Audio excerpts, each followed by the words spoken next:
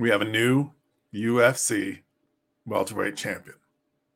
It's Sunday, August 21st. UFC 278 was last night. These are the next day takeaways. Greetings and salutations, everybody. Happy Sunday morning to you. I am Spencer Kite, as always, your friendly neighborhood Spencer man. That is not the usual co-host, Mr. Harry Powell. He is on vacation. He is relaxing. We gave him the week off, and we tagged in the fabulous Ian O'Neill, who set an alarm on a Sunday morning to get up, do some review, join me on the show.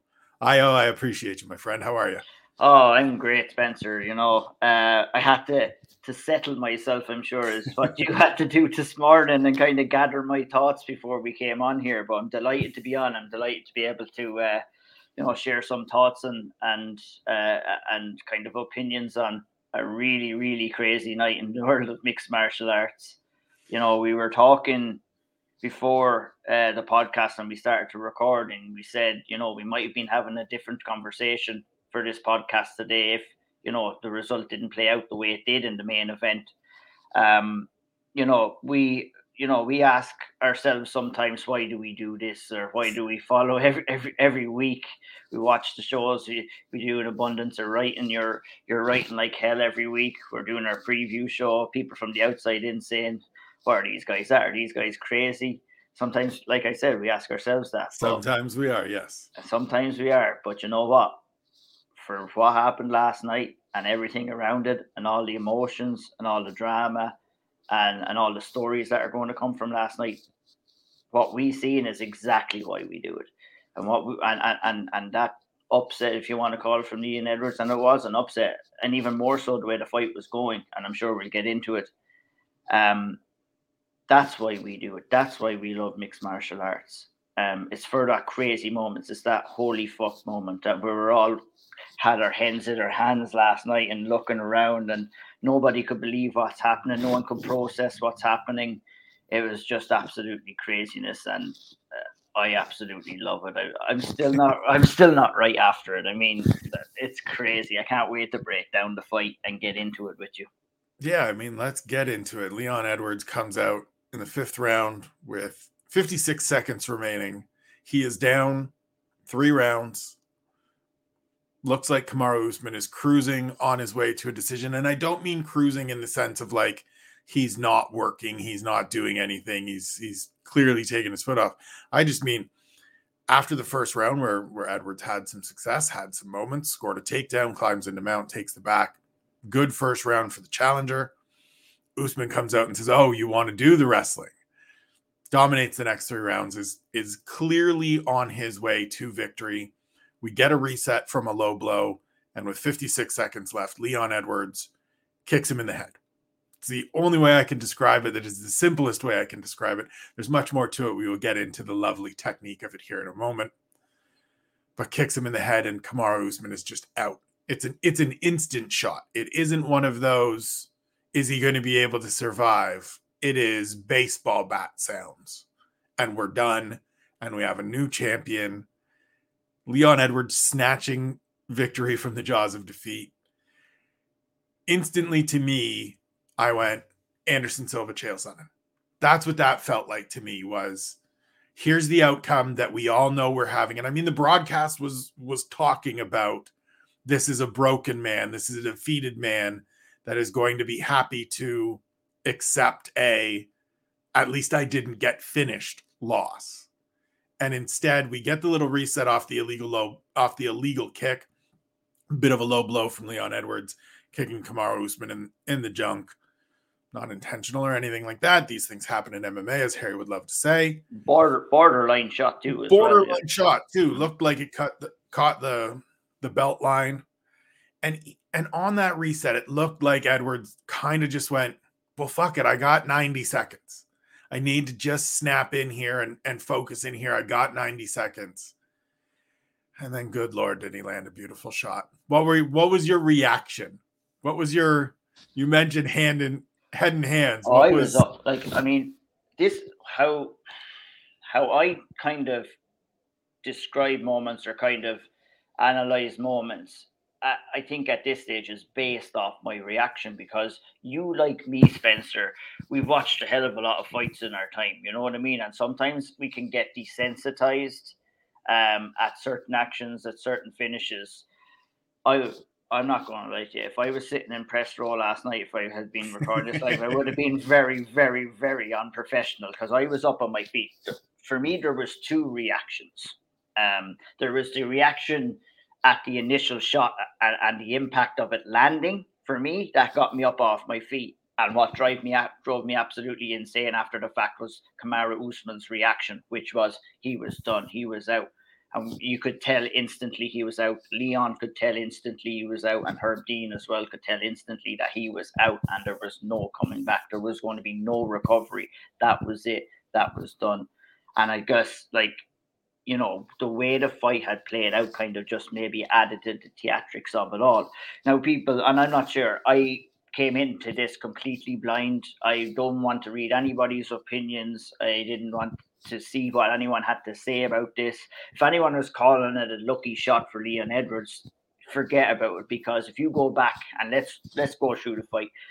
If you go back and watch the first kind of exchange of the fight, when they both face off each other inside the cage for the first time, Edwards is already fainting that kick from the very first bell. So he's trying to take reads from Kamaru on where he can get that off. We've seen him use that kick before. It's lightning quick, and he was obviously trying to goad Usman into that kick and to get it off, because I think at this stage, and maybe we said it on the preview, it was probably going to take something like that to get someone of Kamaru Usman's ability out of there. But he decided to throw those feints. He was looking for it earlier on, so to have the patience to remain and then to get it off in round 5 was absolutely beautiful to see. But another big question, Spencer, that we had coming into this fight was, was Kamaru Usman going to be wanting to stand and bang and trade with Leon Edwards and play with fire somewhat? 90 seconds into the fight, we got the answer to that, because he was in for the double leg. He was in to try and take the fight down. And I thought Leon Edwards, looking back at the fight this morning, was a lot more in this fight than I remember watching live, to be honest. Even though he was down on the scorecards. I think Leon's work against the cage was very good, using a double wrist lock to try and kind of control Kamaru Usman's wrist to stop the double leg takedown. We've seen Israel Adesanya do that time and time again. And I think that Leon Edwards really impressed in the grappling department. That inside or the outside trip that he landed in round 1 as well. Not alone did it get the first takedown of Usman's career, Right. but to get the first takedown of his career and immediately to land in mount position, in a really dominant position, was a real kind of an exclamation mark. And that was where the message was laid down, I think, from Leon Edwards to Usman, especially in the early stages of the fight, was, you're not getting it easy tonight, man. You are not getting it easy. I'm going to fight my life out to try and get this win here. So, I mean, there were some early signs that, Leon Edwards could get some confidence at the start of the fight. And, I would have scored the first round for Leon. I'm not sure how you would have scored the first round for him, would you? Yeah, for sure. I mean, you move into mount, you immediately present him with the dilemma of, we can hang out here and I'll smash you in the face, or you can give up your back and I'll start hunting for chokes. Usman, of course, gives up his back, and Edwards spends the last 60 seconds kind of fishing, looking to see if he can land something, gets over the jaw, never gets under the chin, things like that.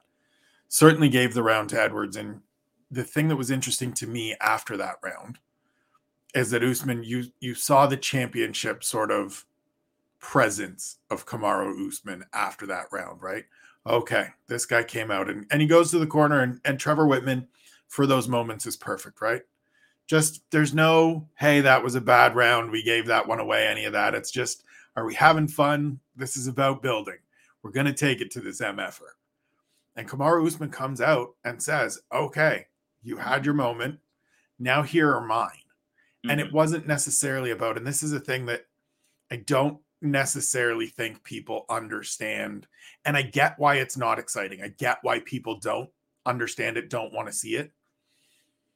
but just the ability, and we'll talk about it more with Merab Dwalishvili later on in the show, just the ability to dictate that pressure and dictate that it's a presence on somebody. It's a physical like weight of them both coming at you and then weighing on you in that clinch where you're constantly stuck defending. So the takedowns may not be there and the big slams may not be there and there may not look like there's a lot of work, but that is hard, grueling work. And we saw it take its toll on Leon Edwards, who starts, I'm not going to say breaking because obviously I don't think a broken man can land that kick in the 5th round. Yeah. But like you saw him wilting, you saw him just succumbing to that presence and that pressure. And to me, it was about the pace of Usman, who trains at altitude, who has done 5 rounds. And it's not just the 5-round experience. It's the championship fight experience. It's the bells and whistles. And we did all of fight week and we've gone through all the media and I've had to look this man in the eye 7 times this week for different photo opportunities. And cool, now I can come out here and fight exactly the way that I want to fight and impose my will on this dude. And for Edwards to find it late in this fight the way he did is just amazing. It really is. And I mean, I think the broadcast kind of goes overboard a little bit as they do in that immediate reactionary moment of this is the greatest head kick ever and the greatest comeback ever. And it's part of why we do a show called The Next Day Takeaways, because it's good to sleep on these things and kind of get a little bit of, give yourself that, you know, the adrenaline's gone, the in the moment is gone, and we can think about them a little bit. But it was a hell of a kick. Unreal. Man. Like, I mean, it was a hell of a kick. It was unbelievable. Like, you know, we got to the stage in the fight where Leon was running out of answers for the questions that Usman was asking. Yep. Okay, when you go back to that first round when Leon did find himself on his back, he used the scissor sweep excellently to kind of create that space and to create that scramble. And you know, then he was able to post up and get up as well, which I thought was excellent, you know. But Kamaru Usman came back in round 2, like, solid with the jab, moving forward, was really winning that footwork battle. And, you know, that was pivotal in the way the fight was going, because when Kamaru Usman did find the ability to move forward and to land that jab, it forced Leon to move on the back foot. And then Usman was trying to get him up, get his back against the cage. And he was successful in rounds 2 and 3, where he was landing flurries, was landing good shots to the body, he was landing elbows, and then he also had that takedown in his back pocket. And it was clear to me that Usman didn't really have the confidence to kind of take Leon Edwards down in the middle of the cage. But what he wanted to do was get him backpedaling, get his ass against the cage, land those shots, and then come in with the double leg takedown. But I thought Leon did tremendously well to defend. It was in round 3 really when I felt that the wrestling was really starting to take over for Kamaru Usman. You know, he went and faked, like you excellently kind of predicted on the preview show this week. What Usman likes to do is, you know, he liked the level change, he liked to touch the knee, he liked to fake that takedown. He did that in round 3, but Leon didn't take his leg out of there at all. So right. Usman was going to oblige, of course. And he just got such an easy takedown. And at that stage, I was like, that was a little bit too easy. And, you know, in Leon's case there, he could have completely folded there and he could have completely broken. I wouldn't say that Leon, and look at the commentary team were saying it. A lot of people were saying it. That's the narrative that they're trying to set, is that Edwards was broken. I wouldn't necessarily say that he was broken. It wasn't too far away from it, but he was definitely a guy who was running out of answers for the questions that Usman was asking. And it was like, it was going to have to be something that he produced in order for him to get the win. And he just fucking did it. It was unbelievable. The corner for Leon Edwards, and, you know, you mentioned with Whitman as well, you know, did an excellent job. There was no panic. There was no stressing. It was all calm. It was all Trevor Whitman-esque cornering. And on the other side, it was all panic. It was all energy, and it needed to be right. Like Dave Lovell goes out and just gets in his ass. Yeah. Third round, 4th round, gets in his ass, and that's the thing where Dean Thomas then comes on the broadcast and says, "Look, this is the sign of a broken man. He's not looking his coach in the eye. He's ashamed." And Dave addressed that in the corner and said, "Look, stop feeling sorry for yourself. Stop being embarrassed. Like, just get out there that certainly, and I mean, I've never been in a corner. I've never had anybody shouting at me like that. I can tell you, you're going to do one of two things. You're either going to fold or you're going to still stand in there. And Leon Edwards still stood in there. Like, when I think of broken fighters, I think of guys that are actively looking for ways out, that the minute the pressure comes, they're folding up and they're going home, and they're covering up when you're like, well, that didn't seem like it landed as hard as it did. They're just looking for an exit. And he wasn't looking for exits. As you said, he didn't have a lot of answers. He felt to me like a guy that was just frustrated, that was just stymied, right? And sometimes that happens. You do all the right things in training. You have all the prep, and this other dude is just better than you. You just can't do anything with him. And that's what it felt like to me, was just like, God, this guy really is as good as everybody says and he says. What do I do? And then he did that. Yeah, and it was like, just to piggyback off the him being not broken as well. The prime example was at the start of the fifth round as well, when Usman was shooting in for that double leg again and was deep in on it. And it took a lot for Edwards to try and defend that at that time. A broken man would have accepted that takedown. Just takes it. And a broken man probably would have found his way out of there in round 5.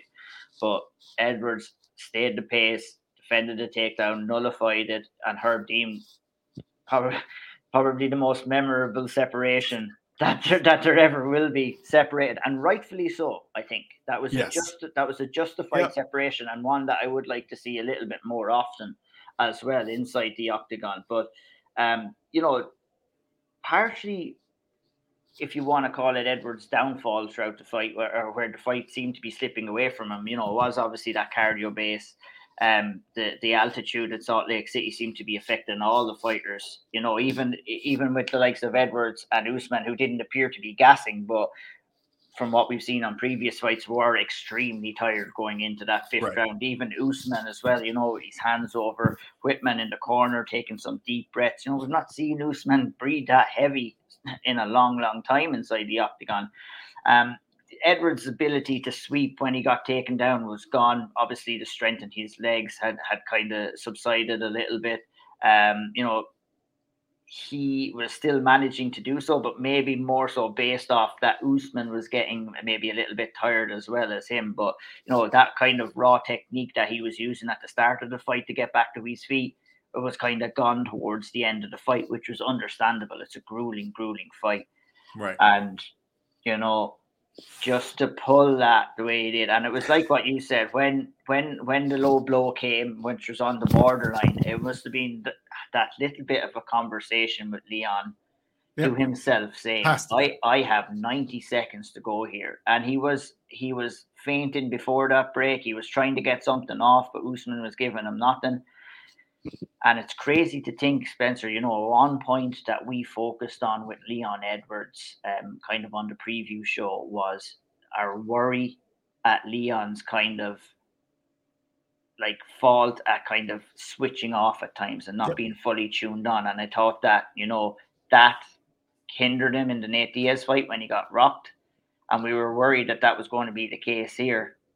But we were worried about the wrong person, because it was just that small little bit of loss in concentration, that little bit of tiredness creeping in, where you're going to get a little bit complacent on the feet. And we could see it before the break, and we saw it a little bit after that. Usman, in his tired nature, was circling towards the kick, was circling towards the power side of Leon Edwards, and the setup for the kick was absolutely beautiful.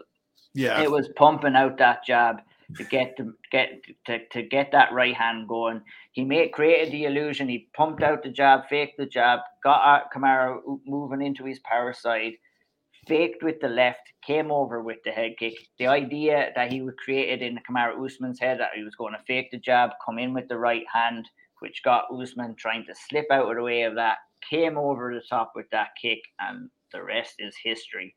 And that's what it was. We witnessed history. Where were you, is the question that people will be asking themselves when Kamaru Usman run was finished by Leon Edwards. I think the drama of the fight, the the fact that he was down in the cards, the fact that everybody was counting him out before the fight and then during the fight, it just added all to the drama of the finish. And it was one and done. And so we had a new welterweight world champion, and it was unbelievable to watch. Yeah, it was absolutely incredible. Anybody that wants to throw he landed a lucky shot, go and watch the replay of the actual finish. Watch the setup. He throws out the left hand to occupy the hand. He paused with the jab, puts the left hand out there to occupy the hands, get him moving away, dips his head. Beautiful kick, same side, high kick. Just an absolutely beautiful shot. And a no doubter. One of those ones where you're just like, yep, we're done here. And he gets to celebrate, and he's the new champion. And now we've got to talk trilogy fight. Now we've got to talk, do it all over again. Leon said going into the week, and credit to him, he understood this. I'm going to have to beat this guy twice in order to cement my position, in order to cement my standing. Dana White gave me heart palpitations after the event by suggesting Wembley. Now, I understand that the weather in London doesn't really condone doing a stadium show anytime probably before about July and August, but then it may be too damn hot. Even in July and August, Spencer, and even in July and August, over that UK and Irish weather, man. As somebody that lives in the Canadian Southwest near the Pacific Northwest, I understand fully about it can rain at any time, and I don't care about your plans. But I had that little moment. I had that little heart skip a beat moment of like, oh my God, would that be great? Even better, the idea of giving the new champ home court advantage. Yeah, like, if you're going to do that and you want to do that, it might necessarily be in London or anything like that, but you could do the Cardiff Stadium, which has a lovely roof that you can put over the stadium, where you don't have to worry about weather at all. 90,000 people. I'm not saying they'd fill it out or anything like that, but if you put on a good enough card, I mean, you could fill it out. I mean, there's plenty of talent there. You can just absolutely stack and put on a pay-per-view event, do the same as what you did with the Manchester show when Bisping defended against Dan Henderson. I mean, I'd love to see that too. And I think, after everything that Leon Edwards has been through, it's the least that he deserves. The road that he's had to come to get to this title shot, all the shit and all the doubt he's had to take from everybody, including myself. I was a big doubter coming in here. All the credit in the world to Leon Edwards. I mean, it's not a guy who came back from behind to me. It's a guy who remained and kept that belief in himself, remained patient, and had confidence in his ability. And that's the product of the results that we seen last night. Not anything lucky, not anything undeserved. He fully deserves that, and he fully deserves to have that belt around his waist this morning. And it's just, behind everything else, it's a feel-good story for him. It's sometimes, I was worried for Leon if things didn't work out for him tonight. I was worried that he was going to fall off a cliff, and we kind of talked about it a little bit, like off camera after a preview show.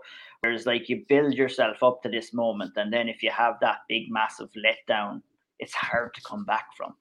And it was going to be hard for him to come back if he lost against Usman last night, because he had already lost to him again, and he was going to have to go through the doldrums again to even be considered for another title shot if he was unsuccessful. So, I mean, we don't have to worry about that now.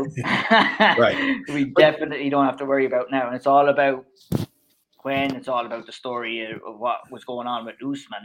Is he believing in himself a little bit too much? Has the work slipped a little bit? Is he concentrating too much going and being in this Black Panther movie and other distractions and everything like that?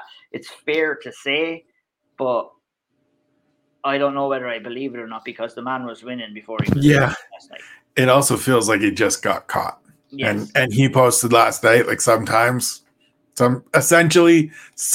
this shit happens, but we'll rebuild and we'll do it again. And I'm sure they will. I wanted to get your opinion. To me, this outcome, and I'm not just playing the results here. Well, I am a little bit.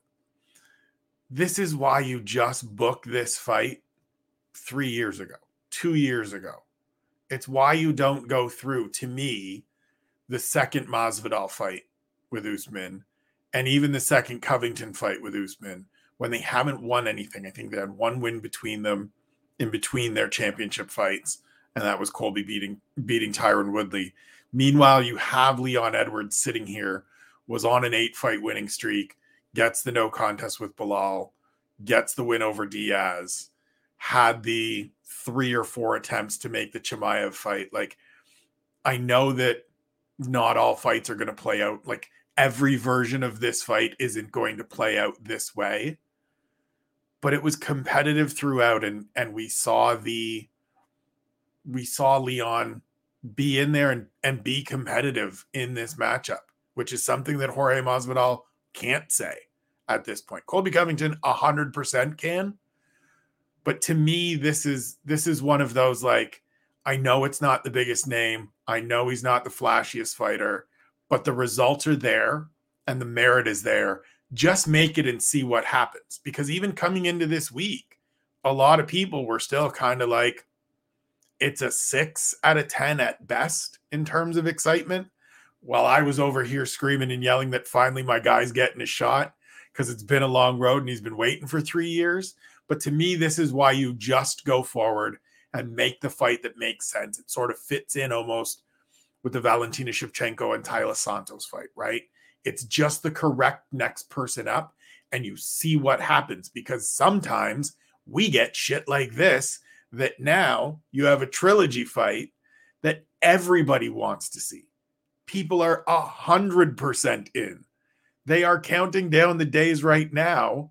Like I said in 10 Things That We Learned, please don't make me wait. Like, I don't want to wait till March in London, which makes a lot of sense. Like, there's a lot of reasons why that would be the exact good timeline. Everybody gets some time to heal and recover and enjoy and celebrate and whatever. And we could do a big show. But like, if you could get me this in December, I'm in. If you could if you could get me this fucking tonight, let's let everybody have a little. Leon may not have been to sleep yet. Yeah, that's but like sure. This to me felt like this is why you just book it. Do you feel at all the same? Does it make sense to you that this sort of? And I know, as I said, it is sort of playing the results, right? If this is one-sided and ugly, people maybe say, well, we didn't need to see that after all. But like, I kind of just feel like this is why when guys work their way up, men and women work their way up the ladder, give them the shot that they've earned and let's see what happens.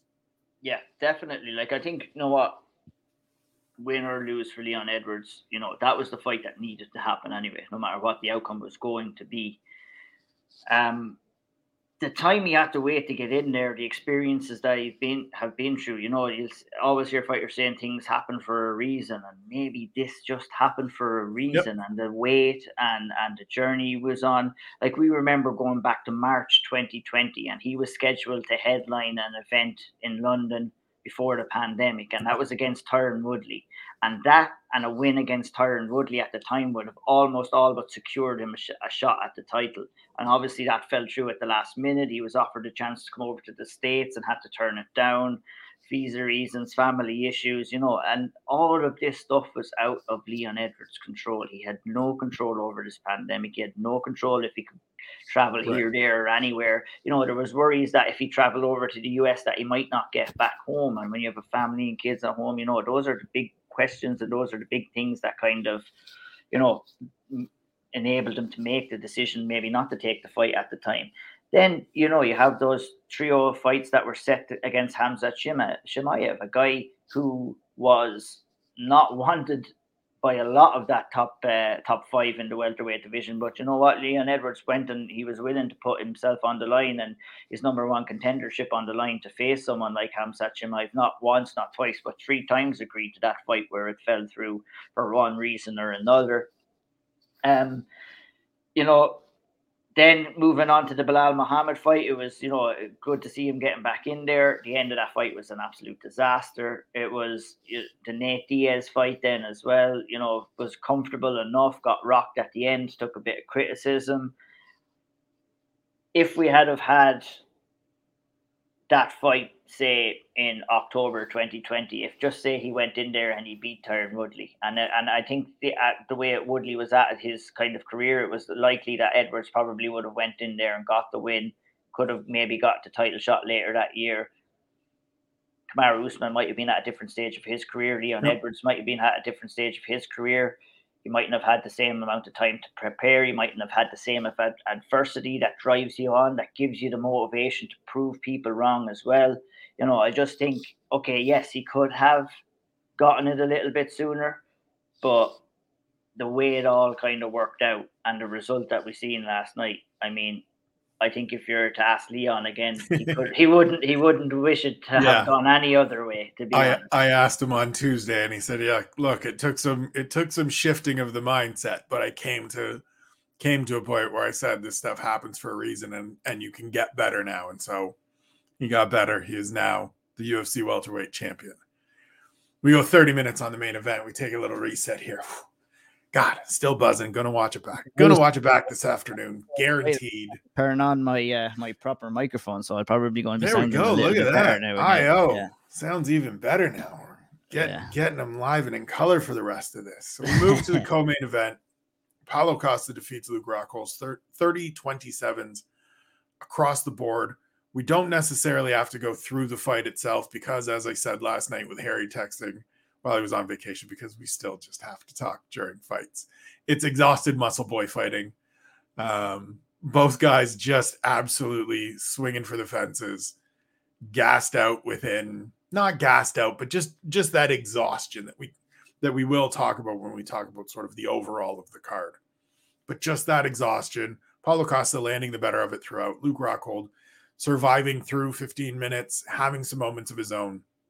Costa gets a good win, but the big thing for me is Luke Rockhold deciding after the fight, it's time to walk away. He kind of said going in, told me going in, look, it's championship or bust. Like, I'm not here to fuck around. I don't need this sport. I'm not going to be one of these dudes that's just hanging on for a paycheck. He lost that fight and he was true to his word. Took off his gloves, said, Joe, I'm old, can't do this shit anymore. Had some hugs, fought off some tears. What are your, I guess, overall career assessments, overall career thoughts on Luke Rockhold, who walks away? It's a 3-fight losing streak, to end things. But where does he fit in terms of his generation, in terms of middleweights over the last, 15, 20 years that we've been paying attention to this sport? I think for the brief moment of his career over maybe a span of 2 or 3 years where he was fighting at his best ability, he should be considered as one of the great middleweight fighters, not of all time, but definitely up there in the mix. His rise through strike force was unbelievable, and coming into the UFC and facing the competition that he was forced to face as well. I mean, the absolute beatdown he put down on Chris Weidman was something that will be remembered for a long time, probably for all the wrong reasons. But to break down and to be able to do something like that against Chris Weidman, who was at the top of his abilities at that time and looked pretty much untouchable, that was a ferocious beating. The run, all first round finishes. You got Costas Philippou, who he finished with a body kick. You got the Tim Boach, who was a submission win, guillotine win over Michael Bisping, another choke win over Ryota Machida. He was going out there and he was finishing these guys. He wasn't just winning fights. And he was, without a doubt, the best middleweight in the world for that period of time, in my opinion, for that span of 2014 until he was ultimately clipped by that famous left hook from Michael Bisping when he lost his title. And it was just after that fight, then it just all fell downhill after it. It was kind of over before it started, and it was a drastic fall from grace after that, unfortunately for Luke. But he got the win against Dave Branch, a fight he should have been winning. And like you said, then his past 3 fights have all been defeats. Obviously, it was a tough knockout loss for Yoel Romero, and obviously with Yan, the move up to light heavyweight didn't go all to plan for him. Look at his farewell fight, wasn't kind of a picture perfect fight in the slightest at all. He was looking old and tired, but still dangerous, and still somehow made the fight competitive for 3 fights as well. So, I mean, if you're going to go out the way he went out, this is not the worst way to go out. I mean, there's a hell of a lot worse ways that you can go out. I was going to say, I think the way this one ends and the way this one plays out sort of resets things a little bit for people with Luke Rockhold. Like it at least gives a different accounting of himself on the way out the door. Personally, I think Luke Rockhold is the best middleweight of his generation. And I don't think there's a whole lot of dispute in that. I actually kind of think he's underrated. The run in Strikeforce through to the UFC title is 14-1, and the loss is Vitor Belfort in prime TRT era, Vitor Belfort in Brazil. Everybody else, as you said, for the most part, is getting finished and getting stopped. And he walked in when he and Chris Weidman, and I covered that fight live. I covered the lead to that fight with both of them. They were at the peak of their powers. They were the two best middleweights on the planet, and they had a good friendly rivalry of let's just see which one of us is the best early 30s, good looking, can carry the flag for the UFC middleweight. And Rockhold made it clear that it's him. And yes, everything went downhill from there. Absolutely. And he is going to be one of the prototype guys we talk about going forward of things fell off a cliff and he couldn't figure out what went wrong. He went searching for answers. He got hurt. He had issues with his shin. We saw him with the sleeve on last night. Almost lost his leg, I believe, at that time. Almost lost his leg. Like, so to even come back from that, I think, is an achievement in its own right. Like, it kind of felt like me this week, that Luke Rockhold was kind of on a little bit of a farewell tour, to be honest. Yep. And I was very harsh in my assessment of the fight. But what I was just going based off what I had seen. And I wasn't really buying into the talk of Luke Rockhold as well, who always had a good ability to kind of, talk the talk, say what he felt. Sometimes convince you that it's going to look away he thinks it's going to look. Absolutely. Yeah. And a little bit of nonsense inside and outside of those comments as well. But look at that happens. You have to have that belief. But I was worrying he was kind of get a little bit delusional in what he was thinking, and I was worried about his cut down to the middleweight. I thought that Costa, if he had connected properly, and he did connect properly early, would have put Luke Rockhold out. So, I mean, immediately into the fight, Costa landed some good heavy shots early days, and Rockhold took them. So I was like, oh, well, there's something ticked off the list. He's able to take them. He wants to be in there. It wasn't looking great maybe towards the end of the first round with a busted nose, a wide open mouth, hands on his two thighs at the end of the round. But you know what? He showed the heart, and he showed the durability, and he showed the want to be in there, and he somehow kept it competitive throughout. Now, I think this could be to the fault of Costa and the way he fought as well. I think that he didn't set up his shots all that good. He was going head hunting throughout the fight. He was throwing weird kind of energy draining techniques where he ended up tiring out then. And when you have two guys that are tired out, you throw that fight into the air because anything can happen. But our memories of Luke Rockhold, if this is it, and hopefully it is for him, won't be one of him getting starched. It'll be a good battling, grueling fight. It'll be the fuck you left hand that he throws and lands on Costa in round 3. It'll be the Tyler Durden, you don't know where I've been, Lou, wiping his blood all over his face. Yeah. All that blood over his face. That's an all-time moment inside the octagon. Like, I tweeted that last night. I mean, like, have you seen something like that before? It just kind of puts that asterisk on the lunacy of the sport overall, that, after a big grueling fight like that you just want to rub your nose blood into somebody's face. And shouts to Eric McGracken, the combat attorney on Twitter, who posted this morning asking if that should be outlawed. It's not illegal officially. He is part of the ABC Rules Committee. Asked if that should be outlawed. I voted yes, because it's just kind of gross. Like actively rubbing it on somebody else. Yeah, it's not great. These things are going to happen, right? There's going to be an exchange anyways. But just pulling the Tyler Durden is a little bit much. But look, you got to do what you got to do when you're in there, I guess. And I honestly, I think, you know what? A better fighter would have probably gotten Luke Rockhold out of there last night. There would have been other fighters in there that would have put their punches together that wouldn't kind of exerted energy the way Costa did. To give Costa his credit, he did look good in the grappling department too. Many were saying that Rockhold was going to go in and take him down and dominate him, but he showed good strength, good technique early in the fight too, as well, to kind of, give Rockhold some amount of doubt and saying, well, you're not going to take me down. And I do have the ability to dominate these grappling exchanges. But two of them just got into a headhunting battle, and two of them went into kill mode. And that's when technique goes out the window. That's when sense goes out the window. And it just turned into a battle of wills and a battle of heart. And ultimately, Costa landed the bigger shots throughout the fight and definitely deserved to take the fight on the scorecards. And I think 30-27 was a fair kind of result to put down on the fight from all the judges. But the score, if you're just to read the unanimous decision 30-27, it doesn't tell the full story of the fight. There was some great exchanges. There was some good moments for Rockhold as well. But ultimately, I think he knew and we knew that he said it himself. I'm getting fucking old, man. And it's tough to go in there as an old man. Yeah. Aren't we all, Luke? You're getting old looking at it, man. And we're not even in there going through the motion. It's nuts. It's nuts.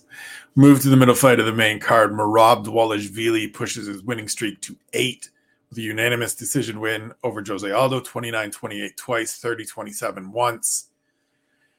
So we were all on this is like, look, as much as we're analysts, as much as we're journalists, as much as we are impartial, we all thought this was a fight that sets up well for Jose Aldo, whose takedown defense is amongst the best of all time. We saw it on Saturday. The takedown defense was there. It held up. Merab went over. But the pressure and the pace and just, as we said with Kamaru Usman, the constant presence of Merab Dvalishvili combined with the altitude of Salt Lake City, which I think a lot of people didn't remember, didn't plan for, didn't get themselves ready for, myself included. Yeah. Were talking, Harry and I were talking last night when we were doing sort of the text updates of like, I shit the bed and didn't factor it in. And I'm a guy that's lived in altitude before. Yeah, it was completely, I was thinking exactly the same thing last night as well. I was like, I did not factor in that Salt Lake City was at altitude and how badly it was going to affect some of these fights. And, my assessment of this fight in particular, Aldo and Dvalishvili, would have been probably a little bit different. Right. Whereas I wouldn't have been as... I think, to go back what we were on, sometimes your heart can rule your head. And I think that's what happened maybe with myself, where, I just didn't give Dvalishvili enough credit. The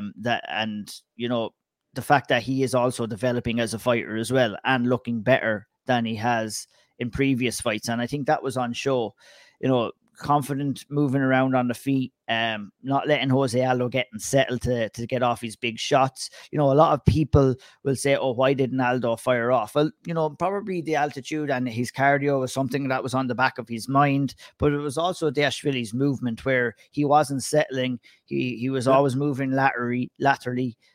He wasn't letting Aldo sit or sit down on his punches or get settled to get off his shots as well. So I think you have to give a lot of credit from Merab.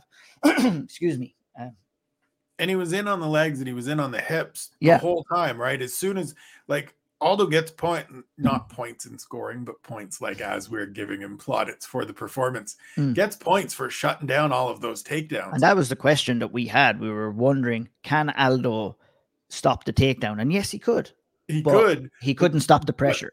And that's the thing, right? You would see Merab get rebuffed, he'd reset, and he'd just get right back in there. And that's as much as you want to say, well, as much as you ask as you're watching the fight, well, why isn't Aldo throwing here? And why isn't he doing more? Well, he can't really throw a whole bunch of kicks because Merab's going to catch that and put him on the ground. He threw the knee up the middle a couple of times, landed well. It's a big, powerful knee, the one that put Chad Mendes out back in the day in Rio, but it's just that constant pressure. It's just that constant presence. And I wrote last night that Merab might be the one guy in the UFC that can win a fight without landing a big strike and without taking, like, without submitting you, but just beat you with his sheer pressure and suffocate you by constantly making you work and exhausting you by forcing you to be so defensively minded and do so much work to fend off just his grappling, just his pressure on you. Because he's now won 8 straight in what we all agree is the best division in the UFC. And at a certain point, it kind of feels a little bit to me like Leon Edwards. At a certain point, you have to just go, okay, this dude is fucking for real. And it's not that Jose Aldo's getting old and only just because of the altitude, because Jose Aldo was just as old when he beat Rob Font and just as old when he beat Pedro Munoz and only a year younger when he beat Marlon Vera. That Merab Dvalishvili is very much one of these contenders in this division that is full of contenders right now. Yeah, I think that's what that was a big kind of thought that I was having to myself, watching the fight last night, processing it after, and then watching it again this morning was like, I don't want to lean down the road of Jose Aldo is not the same as he was anymore, because that's not Marabdashvili's fault. And I think that you described it perfectly, is that, Marabdashvili knows what he needs to do to win fights, and he's not afraid to do it. He knows what fighter he is. He knows where he's strong. His gas tank is next to none. And that showed again. He didn't in comparison to all the rest of the fighters, he looked relatively fresh at the end of that fight at altitude. He looked like he could go a couple of more rounds as well. To go 2 more rounds, he was. And I remember the commentary team. The commentary team were saying, imagine this guy at 5 rounds, and we may see, a different fighter again over 5 rounds. I was impressed. Marabdashvili is, in order to get what he needed to get done last night, he did have to somewhat go through a certain level of fire to do it, because Jose Aldo wasn't going to let him. Yeah, it wasn't going to let him enter into the clinch or close the distance without trying to punish him. And he was showing the knee early in the fight. That was what he was doing to try and deter Dashvili from coming in and closing the distance. And he timed a couple of lovely knees to the body as well as Dashvili was coming in. But unfortunately, with a guy like Merab, he's willing to take that damage. He just doesn't care. He just doesn't give a shit. Yeah. And he did it so well. You look at this division now. Merab came into that fight at number 6, Jose Aldo at number 3. Obviously, we've got a bunch of fights in this division booked over the next couple of months. When I look at sort of trying to forecast out the landscape of what may come next kind of thing, Merab has a style that everybody's going to have a problem with it. It's not going to do him too much favors with the UFC brass. And even Dana was saying last night, he didn't do himself any favors. Right. Yeah. And, that's likely where you're going to probably see him matched a little bit more difficultly from now on. He will have the toughest road of anybody. But I also think that, he also fought the guy with some of the best takedown defense in the world. Against some of these other folks, is he maybe putting them down on the second attempt or the third attempt? Does it look kind of like the Usman-Edwards fight where Edwards stuffs the first couple and has some success early, but the later we go, as we're talking about this guy in a 5-round fight, does he just wear on you to where those takedowns come in the third and opportunities present themselves, or they come even easier in the fourth and opportunities present themselves? I'm very much intrigued to see how things shake out in this division throughout the next kind of 8 weeks through the event in Abu Dhabi, UFC 280, and then seeing who Merab gets matched up with. I think it will be the most difficult test of the people that aren't in immediate championship contention, but I still really want to see it because I do believe this is a guy that we have to talk about and we have to at least consider in this championship mix right now. Absolutely. I couldn't agree more. And I think next he needs to be put in a 5-round main event on possibly a fight night card against one of those guys. Let's see him at 5 rounds and let's see how someone can kind of handle that pressure and handle kind of, the pace that he's able to set, because he obviously has, and it's no secret, he has tremendous confidence in his gas tank where he can force that. you know, it's maybe trying to turn the corner a little bit for him now, where he probably, I don't know whether he cares or not, but he doesn't want to be known as a guy who is a boring fighter, who is not exciting, or he doesn't want to be kind of, it's not going to do well for him from the business side of things for the UFC. So if we can see him maybe turn a corner and maybe get off some damage in those maybe clinch positions, rather than, you know, he's doing his thing, he's staying active. That's all he did last night against Aldo, was stay active with the knees and can just there be doing more enough damage. Can there be something a little but bit it's bigger? up to Aldo to get. Aldo's there and he's yawning and he's gesturing to the crowd. No, you don't fucking do that. You get your underhooks. Elbow in his face. Yes, you get your underhooks. You get away. Yeah, That's you need to do something. And it'll be interesting to see. It'd be interesting to see. I don't even want to say who he's going to fight next, because like you said, I think it's important to let all the rest of these fights play out, see what happens, see how guys win. And, you know, the fights are going to make themselves eventually. So, and there are lots of interesting options. So we'll get lots of choice. 100%. That bantamweight division right now is a hotbed of talent. So, you can just match almost anyone up together, and you know you're going to see a certain level of excitement and drama, and you know, high level mixed martial arts as well. Yeah, should be great regardless of who it is. We'll keep moving forward here at UFC 278. Women's bantamweight bout. Lucia Pudilova returns to the UFC, defeats Wu Yanan in the second round. TKO stoppage with elbows. Not going to spend a lot of time on it, just because it's a good win for Lucia Pudilova to come back to get a victory. 2-5 in the UFC in her first run, fought some tough competition, was always kind of game, but it just didn't work out. I don't want to get into too much of what it means, because she beat a fighter that is now on a 4-fight losing streak, is 1-5 in the UFC. It's a good effort. She fought 100% to her strengths and her advantages. Let's see the next one. That's all this was for me. Was great. She's back. She gets a good win. Let's see the next one. Yeah, I think Pudilova just she kind of, you know, the question was how has her grappling progressed? You know, she's moved over to SBG over with John Kavanagh, has been doing some work over there. He was in her corner last night. Yeah. And, you know, she ticked off a couple of boxes there. But like you said, it was, I'd be of the same opinion. It was like, that's a good performance. It's noted. Landed some good shots in the striking. Got the takedown, did very little damage on top in round one. I'm wondering what it didn't go. Did it go to? It didn't even go to round two, did it? Or did it? Did go to round two. Yeah, it did go to round two. Yeah, so like that. Yeah, that was. I just checking my notes. I think in round one, when she did get into top control, there was not any damage at all. So that's why I have a note here saying that the corner advice and the corner work throughout from John Kavanagh and the rest of her team was very good in guiding her to victory. You know, John Kavanagh was the one who shouted for her to take the back. She did, moved into mount, and there was no fear of her not landing any damages in round two. Once she got off on those elbows, it was vicious. But I mean, you know, job done. It's not going to answer too many questions for us. And if Harry was here, he would be praising her for actually getting off those elbows instead of just hunting for finishes. Exactly. We talk about all the time, right? And that was the difference between round one and two.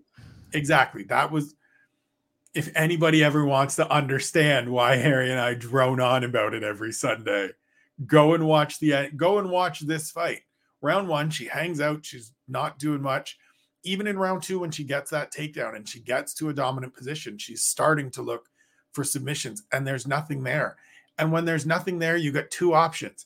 Continue hunting and trying really hard and fighting and hand fighting and all of that shit, or just smash home elbows, because most people don't like being elbowed in the head repeatedly and will kind of look for the way out, as Wu Yanan did. Good win for Lucia Pudilova. Welcome back to the UFC. Let's see the next one.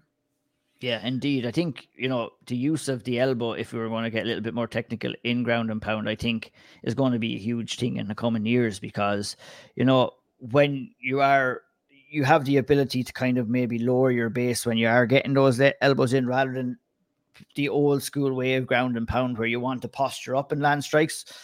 That means you can create some like unnecessary space in order to sweep or anything like that. But, you know, I think Pudilova did very well to land those elbows. Also, you know, I was very impressed with her movement and her boxing on the feet as well. Never panicked anything, never rushed anything, was always just out of the way of punches, and got off a couple of nice shots in round 2 as well before the fight eventually went down and was finished. So on to the next one, as we say. Yeah, she just looks like a more mature fighter, which is understandable. She's 28 now. She's had some experience. She's gotten some stuff out of the way. We'll see how this second tour of duty continues either later this year or early next. Opening bout of the main card, Tyson Pedro runs through Harry Hunsucker TKO in 65 seconds. Look, I'm not going to spend a lot of time on the actual result itself. It went how we thought it would go. We talked about it on the preview show. You were really upset that this was booked this way. I kind of made the case for, look, I understand it. Tyson Pedro was off for 3.5 years. Let's get him one more.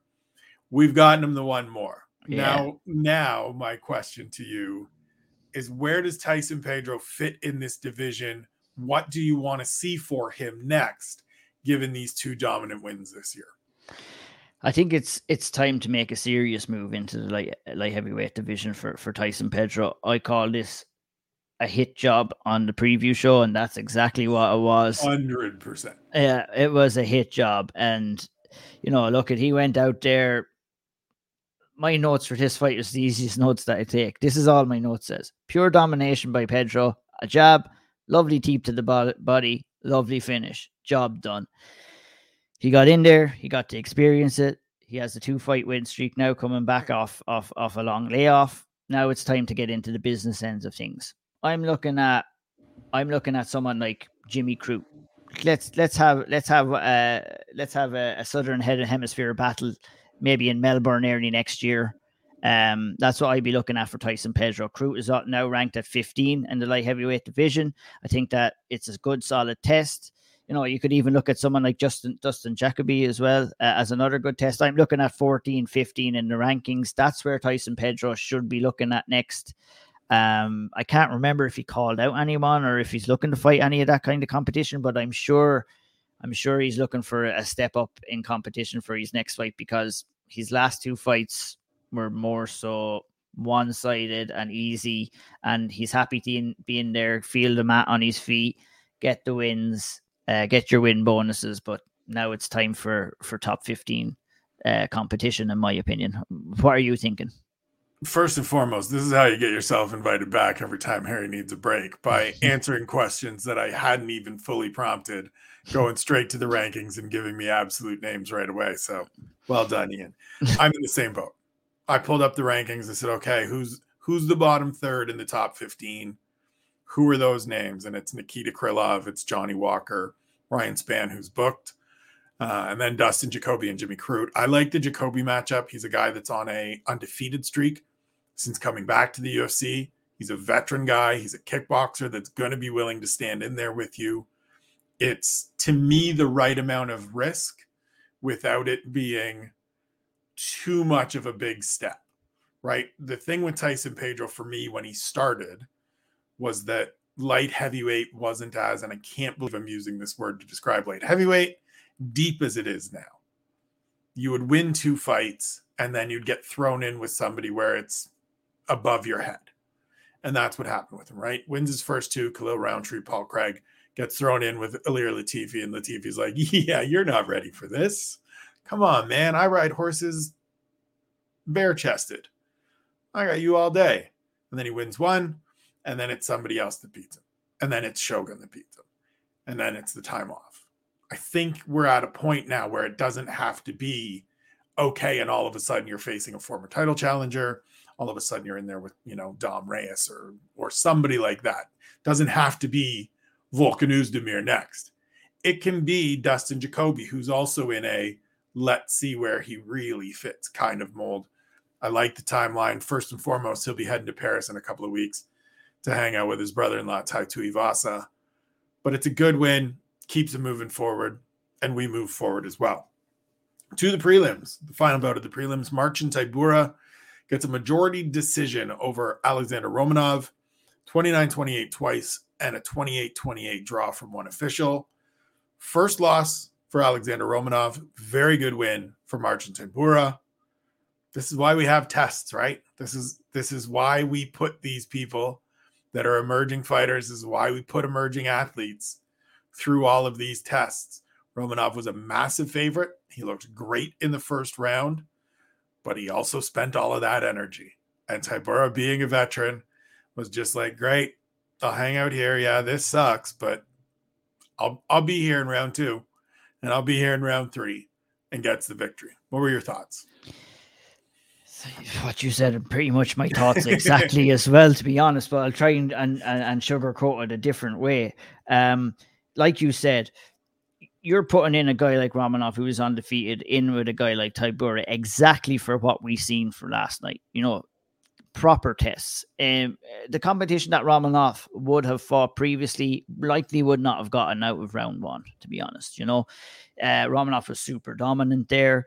The fight kind of reminded me of what way I was kind of thinking for the co-main event of last week between Onama and Landwehr as well, whereas that sometimes you'll face these tests and you won't have the answer for what you're dealt with because you're just dealing with a different level of competition, especially when you come into the UFC. Now, this can happen in an unranked fight. It can happen in a fight outside the top 10, and it can happen in a championship level fight. It's just sometimes you're just faced with a different level of competitor that you have not faced before, and you just haven't had the experience to know how to deal with what you have to deal with. And I think this is the case for Alexander Romanov last night, where he got dominant in the grappling exchanges. He almost got the fight finished. I believe, I didn't get the chance to watch that back this morning, but I do believe that Herb was, or whoever the ref was at that time, was looking closely at certain times of that fight. And, it was Tybura's kind of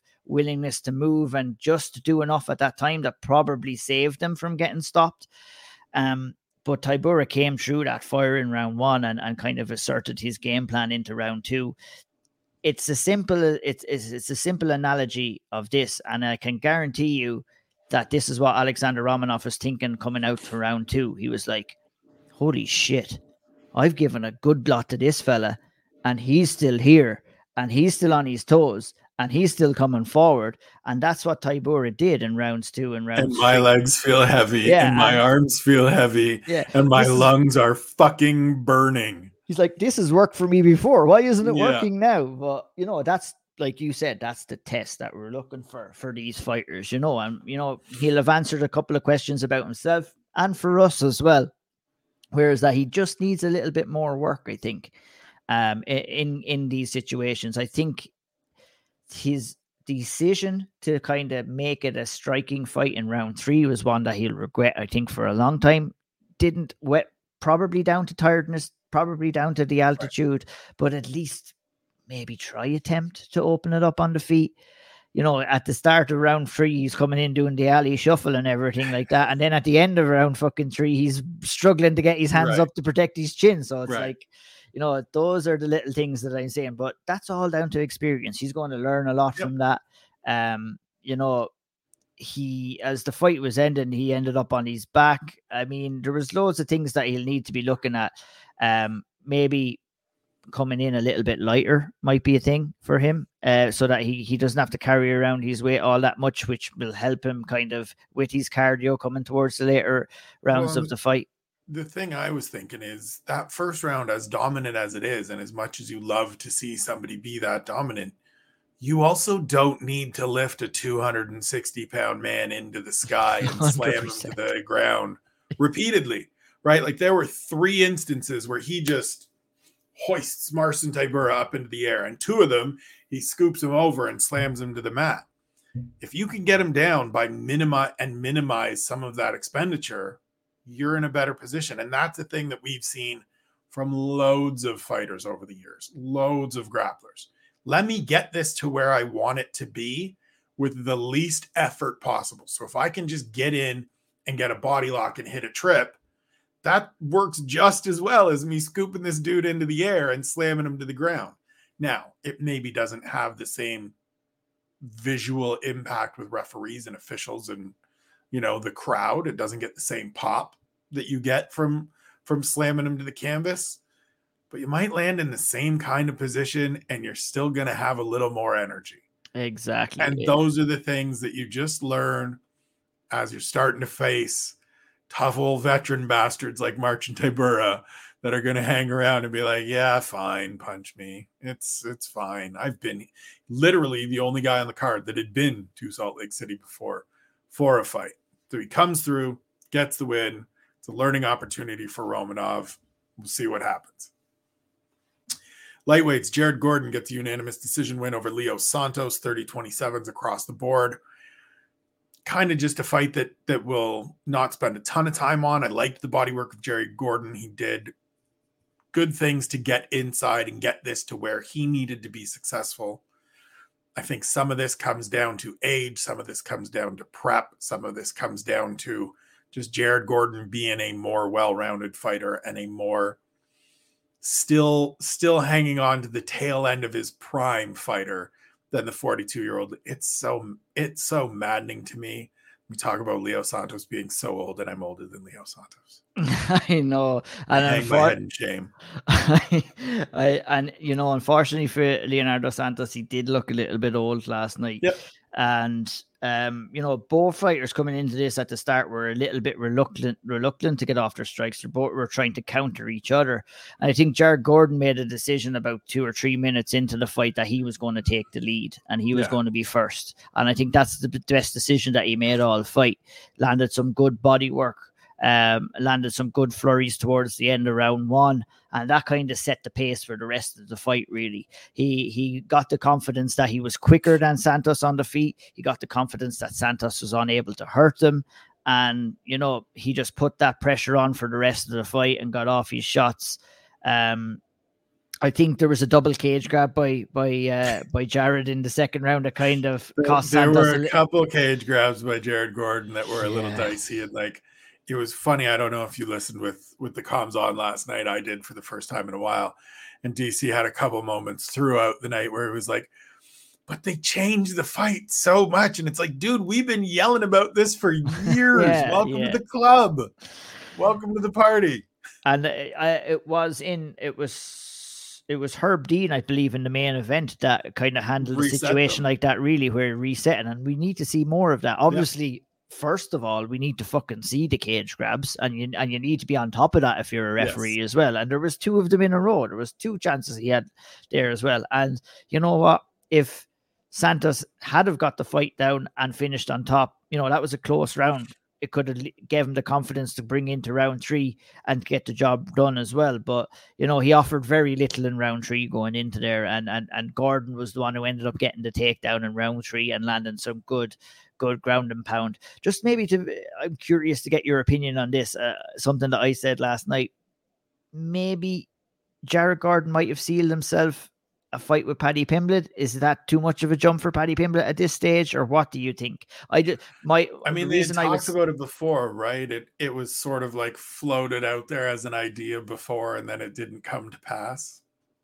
Yeah, it was. There were rumors that it was going to happen in the last London card. I just not looking at it. I mean, I thought Gordon was good was good last night, but not exceptionally good. Looked very beatable. I'm just wondering, is Paddy at that level yet? It's the right range for Paddy. Like if you want to give him this step up, I think Sean and I on the State of the Union were sort of throwing some names around.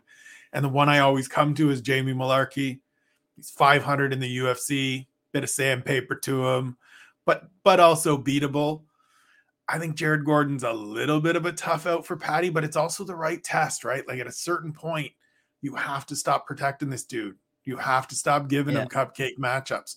And that's not to, completely shit on Jordan Levitt and Luigi Vendramini and Kazula Vargas, but it's to mostly be like, look, with all due respect, he's supposed to beat you. He's been beaten the bottom of the bottom of the trash pile in the lightweight division. It's certainly interesting. I think it's the kind of fight that if we do the Leon Edwards Kamaru Usman trilogy in London or Cardiff, as you're saying, if you want to go stadium, that can open your main card. That can be your first 100%. Fight of the main card. Jared Gordon's in the blue corner. Paddy comes out second and gets to do his walkout. And it's a big moment. And it's a test, right? It gives everybody the opportunity to see, is this kid for real? Yeah, and it's a good story for Gordon, it's a good story as well. You know, his story alone, you know, coming back from addiction, battling back from all the stuff that he's had to battle back in his career so far.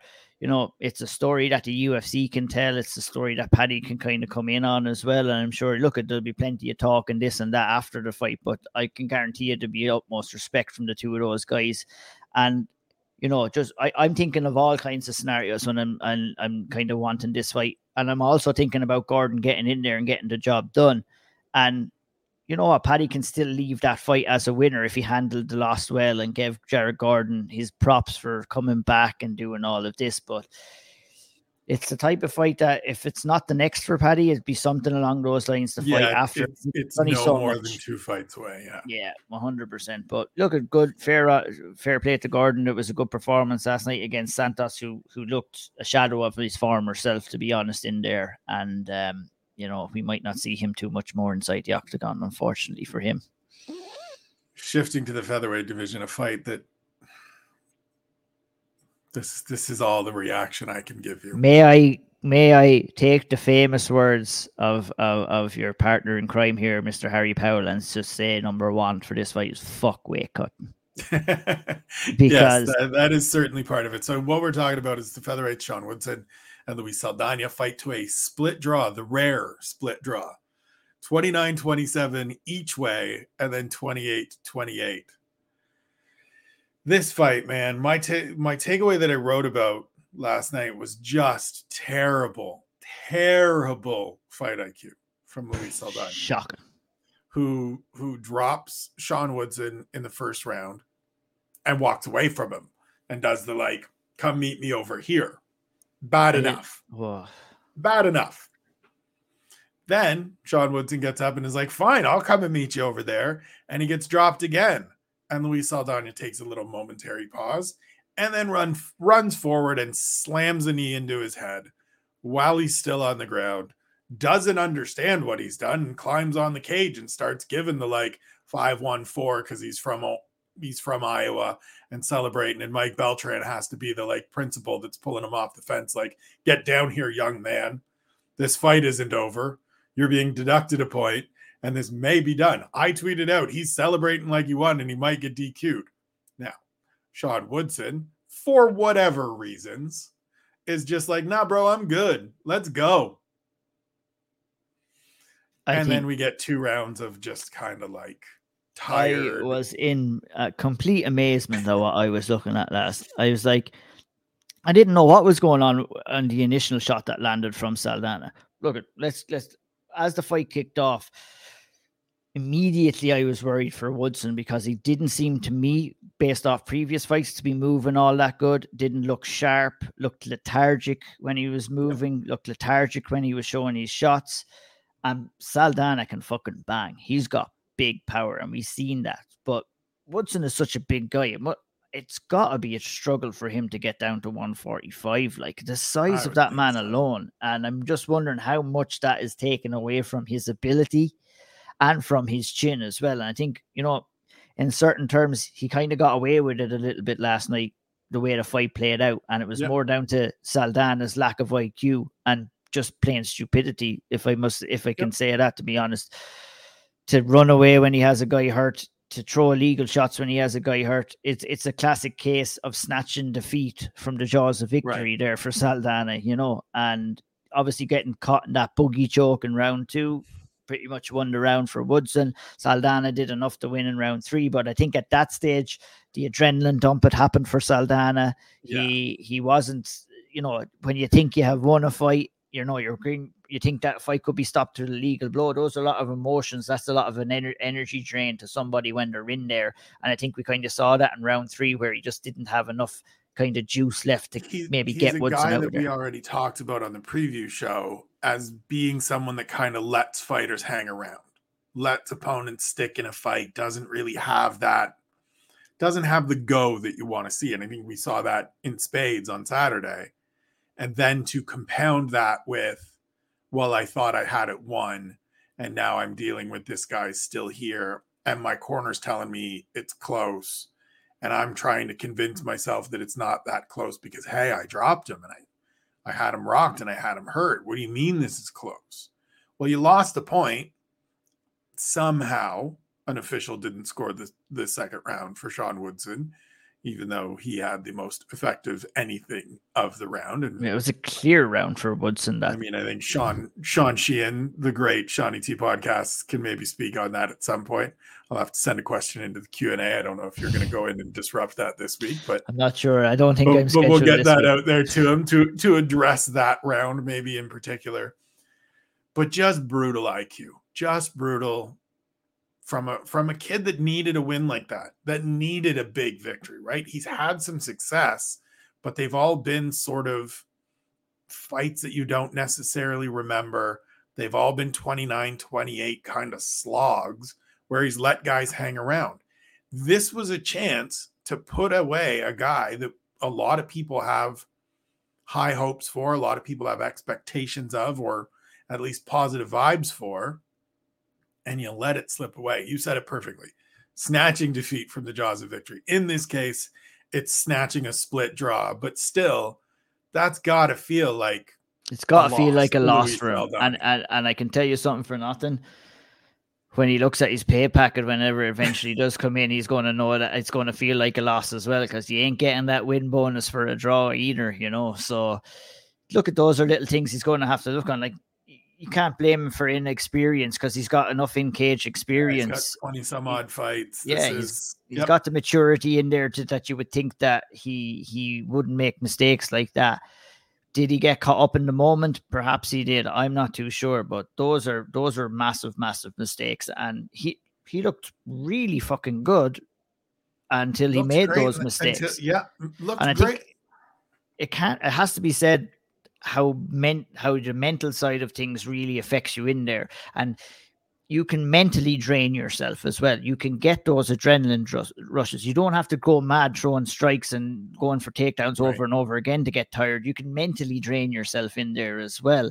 And I think after what happened in round one, with him kind of walking away and not finishing the fight and then landing the illegal shot, I think he kind of mentally drained himself and gave himself a little bit of an adrenaline dump, threw away round two, and then just didn't have enough in the tank to kind of win convincingly in round three. And it was, he needed to kind of get out there and get the finish really in round three. And he put that pressure on himself after getting the point taken for the illegal knee and dropping round two as well. So he's not going to have a good time looking back on that fight. I don't think Saldana is, but I don't know. Do we do this again? I don't know if I want to see Sean Woodson fight too much more at featherweight, to be honest. I just want to see him fight maybe at a more natural weight, maybe at lightweight, just to see what kind of a fighter that he is. Yeah, let's see one. Yeah, let's see one and see how much it takes away, because he's a big ass guy. He's long. He's 6'2" as a featherweight. Can't imagine that that's a good cut. And when we see him getting dropped and getting hurt like that, it's not going to get any easier for him in there at featherweight either. So it'll be interesting to see how it's all going to play out for Woodson and for Saldana. Opening fight of the televised prelims, welterweights Ange Losa defeats AJ Fletcher by unanimous decision. This was basically Losa winning a war of attrition. Losa has some moments in the first round. Fletcher has some moments in the second, if I'm remembering correctly, or is it vice versa? Funny you say it, because I was getting these guys mixed up when I was watching them last night. Exhausted in the third, where people are like, could you give Losa a 10-8 because he's on top the whole way and Fletcher isn't doing anything? And it's like he threw 6 punches and was exhausted. So no 10-8s for anybody. No, exactly. Just a battle of two dudes that kind of punched themselves out at points. They set a pace at the start of that fight that what might have lasted a little bit longer if they weren't at altitude, but I think these two guys found out the hard way of how hard it is to fight at altitude and in a place like Salt Lake City, or the other example I can think of, maybe Mexico City, where it's kind of high altitude as well. They set a serious pace and were just simply unable to kind of keep to that pace. Losa came the closest to kind of finishing the fight. Fletcher started well, but Losa came into it at the end of round one, I think. And, in round two, Losa almost got him out of there. But he chose to grapple instead of strike. I think he might have got him out there if he had decided to stay on the feet, Lusa, but he chose to grapple, and he probably did choose to do that because he was so damn tired in there, and it was going to be easier for him to take Fletcher down and to remain on top and remain dominant in the fight. So neither guy. To clear up my not remembering exactly who won which round, Lusa wins the first, Fletcher wins the second, and has a rally towards the sort of latter half of that round, and then is just spent, right? Like just tried desperately to get him out of there. And Lusa was rocked. He was on skates. To his credit, he survived it. He made his way through the hurricane, and then was just the slightly less exhausted fighter in the third. The one thing that's interesting to me, so I cover the Contender Series for the UFC website. I've covered, I think, literally every episode, just about every episode, or I miss one a year because I go on a little vacation. Fletcher is a guy that looked great in his win on the Contender Series. He's now 0-2 in the UFC. This to me is why I was very hesitant to make any statements about Contender Series guys coming into this year, because I think for every one or two that I had genuine high hopes for, like a Michael Morales, like a Jack Della Maddalena, there were guys like AJ Fletcher who had been undefeated on the regional circuit, but not really facing the best competition, not necessarily fighting in the best promotions or the most established promotions. Not disparaging where he fought, but just, I put a lot of weight into guys that fight for CFFC, LFA, some of those bigger, more Cage Warriors over in the same. Europe, I was going to say the same as we would probably back home put in a lot of weight to these Cage Warriors guys, facing a good pedigree of competition. And so you can clearly see that he's athletic and explosive and has some stuff, but he feels to me like a guy that, and God, I hate this is my thought because I hate fucking weight cutting, but he feels like a guy that's a bit of a tweener. He's got a little bit of the T-Rex arms for welterweight. He's just a little bit undersized. And if he could make 55, it might go a little better for him. But I hate advocating for people cutting weight. It's that thing, isn't it? Yeah. If it's something that makes sense, but you don't want it to happen because it's so, but like, that's probably the worst predicament that you can be in for a fighter like Fletcher, where you are in between weights. You know what? You're either going to cut down serious amount of weight, and that can take a certain level of kind of skills away from your cardio, away from 55 is different than 45 to 35 or 55 because you're facing, 45. and then you have the predicament. If you are a tweener and you're fighting above the weight, that you're going to be always fighting probably naturally bigger guys, right? And it's going to cost you cardio and not significantly bigger than him huge on Saturday. And it's a predicament. I mean, he's going to have to figure out himself, because I think more so than anything else, you're definitely not going to get away with doing that inside the UFC. And unfortunately, it hasn't worked out that well for Fletcher so far. So hopefully he can figure it out. But, not a big fan of weight cutting myself, but it might be something that he might need to look at for future UFC fights. Move to the early prelims. Emir Albazi returns after a 19-month layoff, gets a first-round submission win over Francisco Figueiredo. Look, we were all high on him coming into this. We were all looking forward to seeing this, finally seeing him back. Shows why. Delivers the dominant performance. Cuts a good promo afterwards. He's already ranked in the top 15 from his first two wins. I don't know that this necessarily moves him forward, but it puts him in that, like, oh, hell yes, match him up with anybody. We've got another one. We've got another one. Exactly. What were your thoughts on the Prince and where he fits in this division going forward? I thought it was, it was the performance that someone like Albazi needs to come in here against a guy like Francisco Figueiredo, who, is familiar by quite a few. Obviously, his brother Davison is the champion at flyweight, but we've seen Francisco Figueiredo in there, and we know who he is at this stage as well. So it's important to go in and pick up wins against those guys, and name, if you want to call it that. Look, I thought Figueiredo offered very little here. I questioned his heart and his want to be in there, to be honest, at this stage. He didn't offer all that much. I think Albazi came in and was just, he knew he was the superior fighter, and he wanted to let Figueiredo know that at the early stages of this fight. And Figueiredo accepted that fact, got the fight down, was super. Like, I think he just absolutely destroyed Figgy Smalls. That's like, I think there's going to be a lot harder tests at flyweight for Amir Albazi.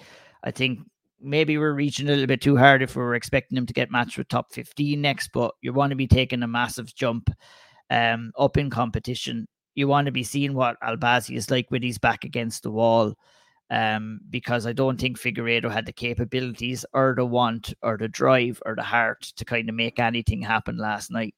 He's out there, Figueiredo, talking about wanting his brother to move up to the bantamweight division so he can fight for titles. I think, Figueiredo needs to be thinking about winning. They said something about him being a world-class fighter, and if it wasn't for his brother, we might be talking about, oh God, look at this. Nah, man, no, we wouldn't be. Unfortunately for Francisco, when the levels of skills and the other things acquired to being a fighter were dished out in the Francisco or in the Figueiredo family, I mean, unfortunately for Francisco, Davison got the bulk of a lot of. This is an Usman brothers situation, right? Absolutely, this is the same thing. Francisco and Mo Usman. What way did Harry describe it so excellently? Is like Francisco is like the guy that Davison was forced to bring to the gym when he was younger, so that he could just drag him along. Yeah. You're allowed to go, but you have to bring Francisco with you. Go with your brother. I want you both out of the house. So yeah, I don't think. Look at. Albazi, great. His entry into the UFC, like I said, he came in and had a good win over Ireland's Ryan Curtis. Right. Came into the UFC now and has picked up good wins over Malcolm Gordon, Zamagulov, and now Francisco Figueiredo. He's on the cusp of getting in a top 15 shot, but I think we give him another kind of a stiff test in the flyweight division. I wouldn't be too upset if it was outside the top 15. I struggle to pull a name right now. So this may surprise you. He's already ranked number 11. Off those 2 wins. And my goodness. He's already in there. He's already there. All right. And I'm thinking maybe we rekindle that rivalry with Tim Elliott. They were supposed to fight a couple times. They wanted to talk some shit. They wanted to get after each other. Tim Elliott, for all of his, setbacks, and the record isn't pretty. His Twitter handle and his Instagram handle is correct. It is Awkward MMA. He is a tough out. He is a guy that makes it dangerous. If you want to go somebody that's coming off a win, may I offer you a Matt Schnell fight? Would you be down for a Matt Schnell fight? I'm down for Matt Schnell fighting anybody because that man is exciting as fuck. So you're not going to get a fight in the flyweight division, in my opinion. That's not going to be exciting some way or another. We're seeing a lot more dynamic fighters and fighters who are getting fights finished and getting fighters out of there too, which only makes the division a hell of a lot more exciting too. Agreed. And I think Albazi is another one. I had him out with the rankings. Luckily, I'm not in control of the rankings. Here I was fighting for him to stay out of the rankings, and he's nestled nicely in there. So nicely in there. Egg in my face for that one. That's all right. We get to the second fight of the night. Ricky Lang gets a unanimous decision win over Jay Perrin, wins the first 2 rounds. Perrin comes back in the third, gets that one. But it's 29-28 across the board. Not a huge bunch of takeaways here. Ricky Lang feels like a guy that has reasonable power, good power for this division, is a nice sort of addition at the lower half, maybe lower third of the division as kind of a tough out exactly for these sorts of fights. And if he can string together maybe 1 or 2 more wins on this good start, then we start moving him up and seeing what he does in the real middle of the bantamweight division. Yeah, he's got a couple of tests to get to where he wants to be, but what he did show last night, Richie Lang showed he has good distance control. I was very impressed by his shot selection at the start of the fight. Wasted nothing with his strikes, wasted very little with his movement as well. Fighters that have the ability just to get out of the way of punches. When you see a punch thrown that's only coming within a couple of millimeters from someone's face, it's not a close shot. That's excellent movement away. That's not over moving out of a way of a shot. That's not over committing to any movement as well. Unfortunately, Kamaru Usman found out what happens when you can overcommit to a certain movement last night. But Richie Lang looked good. consistency throughout the fight lacked a little bit, where he only looked good in spells of the fight. Other times he looked a little bit kind of, getting taken down and accepting the fight on the ground a little bit. But he also defended takedowns well in the fight. But he's going to have to find that level of consistency with performance throughout the fight if he's going to make waves in the bantamweight division for me. And I do think it will be interesting to see how the influence of Eddie Cha and the Fight Ready team impacts that going forward, right? A lot of these Chinese fighters started in the UFC PI or started getting really stringent coaching and really serious coaching in the UFC PI. We're now seeing them branch out a little bit more and work with different teams. I do think that will have an impact going forward. Opening bout of the evening, easy for me to say, Victor Altamirano defeats Daniel Da Silva, TKO, late in the first round. Starts it with an absolutely beautiful knee to the body that just crumples Daniel Da Silva, and then again gets him out of there, punches and elbows, splits his wig open. Probably could have been stopped a little bit earlier. Felt a little bit like a regional ref kind of wanting to not get shit for stopping it too soon in his first UFC assignment. A good win for Altamirano, who dropped a split decision in his debut. A third straight loss for Daniel Da Silva. It's another interesting, all right, let me see more fighter in the flyweight division for us to consider. Yeah, absolutely. He looked vicious. The wild exchange from the both of them at the start. It was like, yo, let's get going. Now we're getting warmed up. We're no feeling out. Time. Yeah, we're not feeling out here. That's good. But yeah, no, I think, it kind of fell into Altamirano's hands a little bit, that, and where Da Silva was getting a little bit sloppy in the exchange, just left himself open to the knee to the body. Was the beginning of the end, really. Altamirano showed good killer instinct to get there, get the job done. Just a very impressive performance. A guy who's on my radar as well, but maybe I could use my description of Albasi to kind of maybe describe Altamirano and say, let's give him someone maybe a little bit further up, but outside the top 15 and see how he does. But good performance last night, and it was a good start to the card as well. So overall, I mean, maybe just talk about the card overall. I think, like I said, we would have had probably a little bit of a different conversation, because I think without the magic of the main event and what happened in the main event, this card kind of lacked a bit of excitement. It lacked a little bit of jeopardy. And probably I would have been complaining about it not being a good card or not being a good pay-per-view card. I think for me, I'm a guy who will buy every single pay-per-view every month. So I feel, if I'm going to spend my hard-earned money the same as the casual fan base or same as anyone who wants to spend their money to watch the pay-per-views, I think it does allow us to be a little bit more kind of strenuous in how we assess the card and how good or bad it is, or if we got value for money. And I think up until around 4 minutes of round 5, I was thinking that, we didn't really get that great value for money. But that was until Leon Edwards unleashed the holy hell of a kick and flatlined Kamaru Usman. And suddenly we had just witnessed history. So I think that was important for the event. It was important for the card. And, it left us with a shit ton of questions that are going to be answered down the line as well, which is pretty exciting as well. It did. And talking as we said about sort of the overall of the card, the one sort of thing I would say, and I know Dana said afterwards that he'd really like to be back in Salt Lake City next year. If that's going to be the case, literally every fighter that's on the card needs about 15, 16 weeks of notice that that's where they're fighting, so that they can do everything in their power to acclimate. Maybe you don't put heavyweights on the card. I know we had similar conversations about Denver at times, because I can recall a pay-per-view, I want to say like UFC, it's not UFC 150, I'm thinking of 151, it was canceled.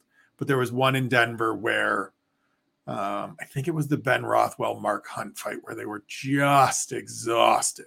And you were like, why are we doing heavyweights in Denver? Like, what are we thinking here?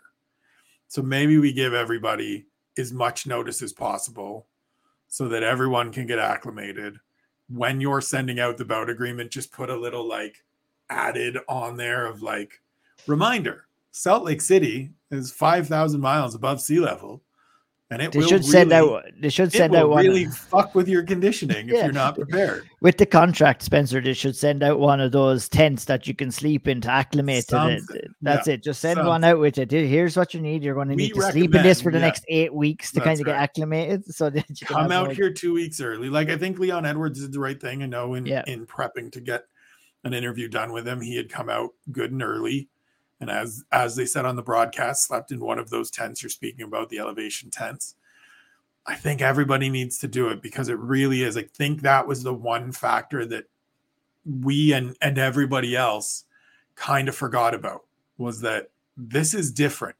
It's, unless you've experienced it, it's hard to really comprehend what that level of elevation change does to you in terms of just everyday experience. Like, even if you're just out walking around, it's harder.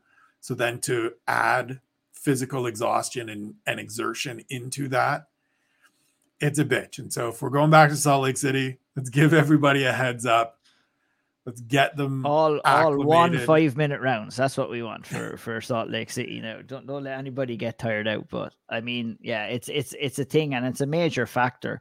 You know, Dana kind of said, "Oh, you have to deal with that when you go to Vegas. You have to deal with that when you go here or there." But it's dealing with heat in rather than dealing with fighting at elevation is completely different, in my opinion. You know, when the air is not there for you to take in and to recover, and when you're not used to that, and when you have not experienced that before, it's quite scary when you're in there as well. Like, I've been in there and training and been out of breath, not due to lack of air that's coming in due to the elevation where I'm at, but just being tired from working hard. And it's not a nice feeling to be in there and tired. And then it must be even harder when you've put the work in and it's not translating over to the cage due to the elevation.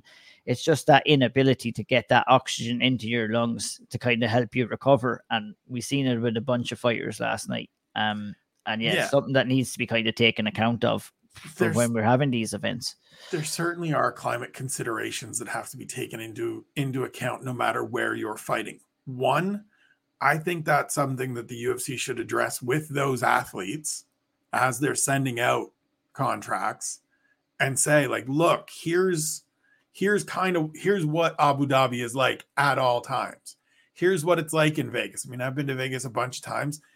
It's a bitch. It's hotter than holy hell there. It's hotter than holy hell, and you just do anything, and it's like, it's not like, you know, terrible air out there, but it's not great either when you're fighting on the strip and you're, you know. It's like, look, the proof is in the pudding, and we've seen time and time again, you know, fights that are held at a higher elevation and above sea level has a detrimental effect on some of the athletes that are going in there to fight. So yeah, Dana White can say, oh yeah, you have to adjust to Vegas and you have to just here. Well, we've seen a ton of fights in Vegas where fighters haven't appeared to be as affected with those conditions in comparison to, say, somewhere like Denver or Mexico City, or like we seen last night. You should want to do everything in your power to allow those men and women to be at their optimum on fight night. It only makes for a better event and better returns for you. And so our recommendation, if anybody from the UFC catches this episode of the Next Day Takeaways, is give everybody as long as they can to prep for Salt Lake City or any fight at elevation or inclement climate, let's call it that, and do everything in your power to make sure that they are at their best when they do step in the cage. That's it for recapping the show. Before we get out of here, Ian, please let everybody know where they can follow all of your good work, all the things you do. I say it every time. I can't believe we got to the end of the show, and it's the first time I've said, go subscribe to the Patreon. Severe MMA puts out the best content week to week, in my opinion, in the business. I don't say it just because they all come on the show with me and because they let me on their shows every once in a while. It gets you covered top to bottom, from grassroots to the biggest fights in the world. And it's constant. It's always showing up in your inbox. It's always showing up in your Patreon feed. Go and spend the couple of quid that it is to get the boys feed. It is well worth it. Indeed it is. You know, you can find all of my stuff over at severemma.com. A lot of the podcasts on the Severe MMA Patreon.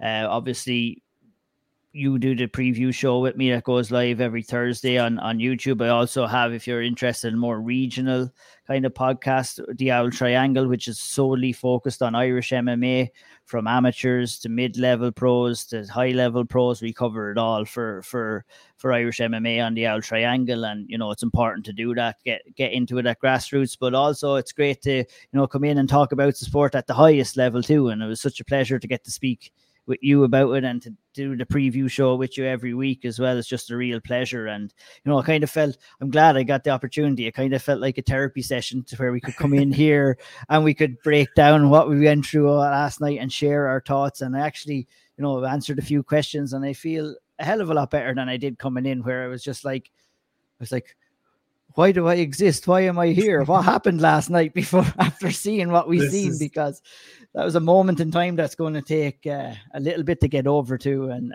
get over kind of the way we think about it and our thoughts, and to process what happened and what's next. But I think we got off to a good start here as well. I know that you will have plenty of more stuff this week on your Keyboard Kimura as well, that I'm looking forward to reading and everything like that. But appreciate you asking me on. You know, it's a tough job to fill the boots of Mr. Powell. He does such a great job here every week, but I had a great time, and hopefully we can do it again. We've got the banner made now, and so whenever Harry's out, you're getting the call.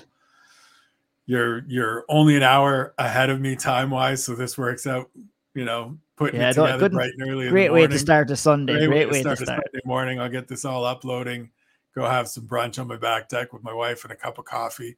As you said, we're a little clearer now on what happened at UFC 278. We've got some of those ideas out of our heads. We don't have to spend the rest of the day walking around going, man, how did that happen? And I wish I could talk to somebody about it. Yeah, that's why we do the next. We didn't want to be like the Pablo Escobar. I don't know that meme and from Narcos where he's on the swing on his own, just looking down and swinging over and back. That if I hadn't got on to talk to you this morning, that's probably what my Sunday would have looked like, because I'm just processing all these thoughts in my head. But well, I'm glad to have spared you a solitary swing moment on Saturday. As Ian said, go follow all of his work over at Twitter at @IO'Neill.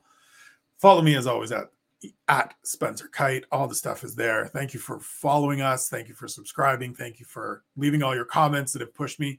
Ian is one of the people that has pushed me to do more audio and video as well, splitting them into two so that he can listen while he's at work, so that the YouTube feed doesn't constantly keep pausing and making him log back in. So we got you covered. The audio of this will be up on the newsletter. The video will be up on the YouTube channel. That's the way we're going to break things down for all of this kind of AV content. There will probably be more of it because Harry continues to push me to do more of it and has more ideas that he keeps throwing at me. Shouts to Harry and Imogen. Enjoy your vacation. Thank you, everybody, for tuning in. We love you. We appreciate you. Take care of yourselves. Be good to one another. And we'll talk to you next week.